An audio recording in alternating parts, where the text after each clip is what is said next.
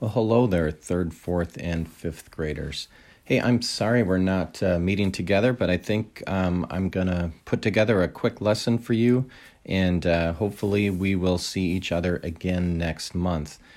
Just a reminder that last month I did give you a couple of worksheets, so you should have a worksheet for the seventh commandment and the eighth commandment. There's some true and the false questions as well as some fill in the blanks, so make sure that you do complete those. And then the other piece is that we had finished up the 10 Commandments. And so just a super quick reminder here about the 10 Commandments and running through them. I know most of you know them, but I think it's always a good thing to try to memorize these so that you have them on the tip of your tongue. So the first commandment, I'll just run through them. I am the Lord thy God, thou shalt not have strange gods before me. The second commandment, thou shalt not take the name of the Lord thy God in vain. The third, remember thou keep holy the Lord's day. The fourth, honor thy father and thy mother. The fifth, thou shalt not kill. The sixth, thou shalt not commit adultery. The seventh, thou shalt not steal. The eighth, thou shalt not bear false witness against thy neighbor. So don't lie, basically, right? The ninth, thou shalt not covet thy neighbor's wife. And the 10th, thou shalt not covet thy neighbor's goods. So we have spent a lot of time talking about those 10 commandments. And today what we're going to do is we're going to transition into these things called the commandments of the church, okay?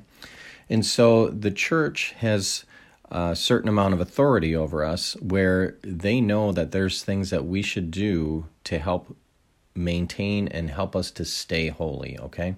And so the church has come up with its own list of commandments. There's 6 commandments. Some of them are sort of reflective of the 10 commandments, but really there's some things that help us to stay closer to God and to follow those commandments, okay? And so today we're going to spend the majority of our time just looking at the first 2, but I'm going to go through all 6 of them so that you know what they are. And then when we get together in May, fingers crossed, hopefully we can see each other, right? When we get together in May, then we will talk about the remaining ones, okay? So here's the 6 commandments of the church, not the 10 commandments, but the 6 commandments of the church. Number 1 is to assist at Mass on all Sundays and holy days of obligation. Number 2 is to fast and abstain on the days appointed. So those are the 2 we're going to talk about today. And then the other 4 are, number 3 is to confess our sins at least one time a year. So go to confession at least once a year. The 4th is to receive Holy Communion during the Easter time. Okay. The 5th is to contribute to the support of the church. And the 6th is to observe the laws of the church concerning marriage. So let's spend a couple of minutes to talk about what these first couple of the commandments of the church mean, all right? And so the first one is to assist at Mass on all Sundays and holy days of obligation. So if you think back to the commandments, it says, remember to keep holy the Lord's Day or the Sabbath day, right? And so the church is saying the way for you to keep holy the Lord's Day, the Sabbath day, is that you should assist at Mass on all Sundays and holy days of obligation, okay? And so one of the things I'm going to have you do for next time is I want you to memorize what are the 6 holy days of obligation. And I hope to have a little fun game associated with that next time. So I'm really keeping my fingers crossed that we can get back together in May and have a little fun with this, okay? But here's a question I ask people all the time. Is Easter a holy day of obligation? And if you think about it, you might say, well, yeah, it's like the holiest day of the year, right? And it's right around the corner here, right? But Easter is technically not a holy day of obligation. And you know why? It's because it falls on a Sunday, okay? So the holy days of obligation are specific days of the year that if they don't fall on a Sunday, that we need to make sure that we go to church on those days, okay? And so I want you to make sure that you memorize what these days are, okay? The first day, you're all very familiar with, is Christmas Day, December 25th. The next holy day of obligation is January 1st, okay? And it's the octave of the Nativity. It's really also called Mary, the Mother of God, okay? So it's a special day honoring Mary just even 8 days after Jesus was born, right? The next holy day of obligation is Ascension Thursday. So there's not a specific date on Ascension Thursday because that happens 40 days after Easter. So this year, Easter is this coming Sunday, right? So 40 days later will be the Ascension Thursday, okay? Oftentimes, though, what I've noticed is that the Catholic bishops have moved that feast to Sunday, so they don't have you have the requirement of going to church on Ascension Thursday because they celebrate that on the Sunday. But that is technically one of the 6 holy days of obligation. The next one is August 15th. August 15th is the Assumption of Mary into heaven. That's when we celebrate that Mary was taken up into heaven, both body and soul, after her death here on earth. Okay, we talk about when we die, if we were to go straight to heaven, that our souls would go there, but our bodies would stay here on earth. But that's such a special day because Mary went both body and soul into heaven. The next holy day of obligation is November 1st, which is the celebration of All Saints' Day. So it's the day that we celebrate everybody who's become a saint, whether they're declared a saint or not, right? So that's an important day. And then lastly is December 8th, the Immaculate Conception. So the day that Mary was conceived without original sin. That sin of Adam and Eve was not on her soul. So the church says these are 6 special days that we need to pay attention to and to honor God by going to church during those days. Now, sometimes those days will fall on a Sunday, and other times they will fall, Monday through Saturday. And if they fall on a Monday through Saturday, then we are obliged to attend Mass that particular day, okay? And so in addition to that, the church obliges us to abstain from servile work on both Sundays and holy days of obligation. So that basically means doing unnecessary hard labor, right? So should you be out there, digging up your entire yard and whatnot? If it's necessary, that's one thing. But if it's not necessary, you should be doing that on other days of the week, right? Because the Sundays and the holy days are set aside for you to give special honor to God, right? So that's all part of the first commandment of the church, which is to follow. Let me make sure I read it right here, okay? It is to assist at Mass on all Sundays and holy days of obligation, okay? So that's the first commandment of the church. The second is to fast and abstain on the days appointed. And you're like, what in the world does that mean, okay? So a fast day typically is a day where adults can only eat a certain amount because you're giving a special sacrifice, okay? And so really there's only a couple of fast days out there, and they're both in Lent.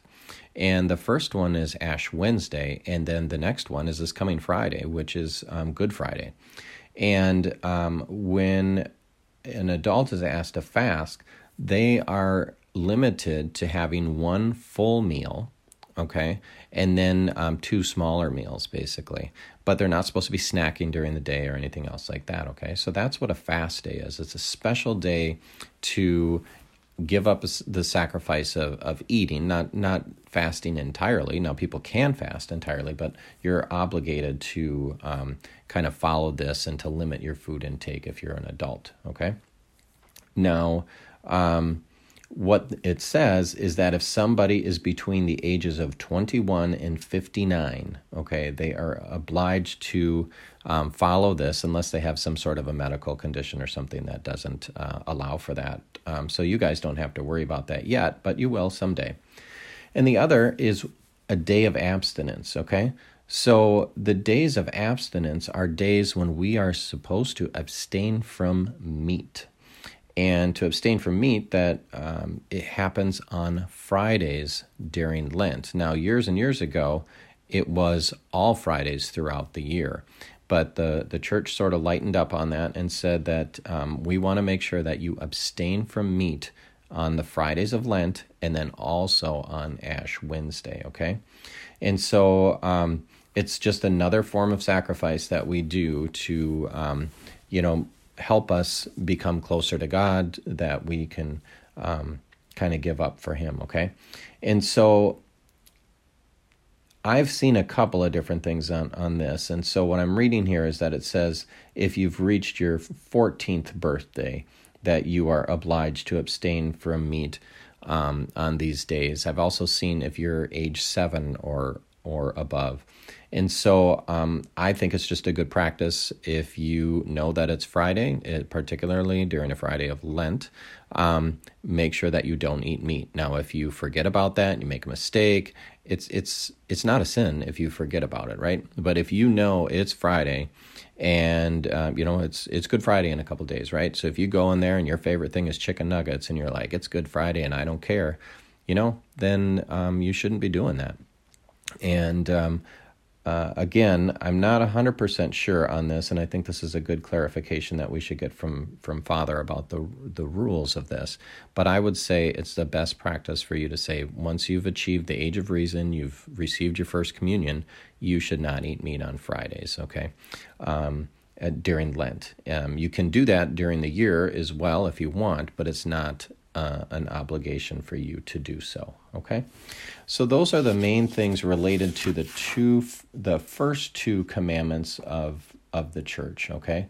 So again, number 1 is to assist at Mass on all Sundays and holy days of obligation, and then number 2 is to fast and abstain on the days appointed. And so those appointed days right now are Ash Wednesday, and all the Fridays of Lent are the abstinence days, and then the fast days are Ash Wednesday and Good Friday.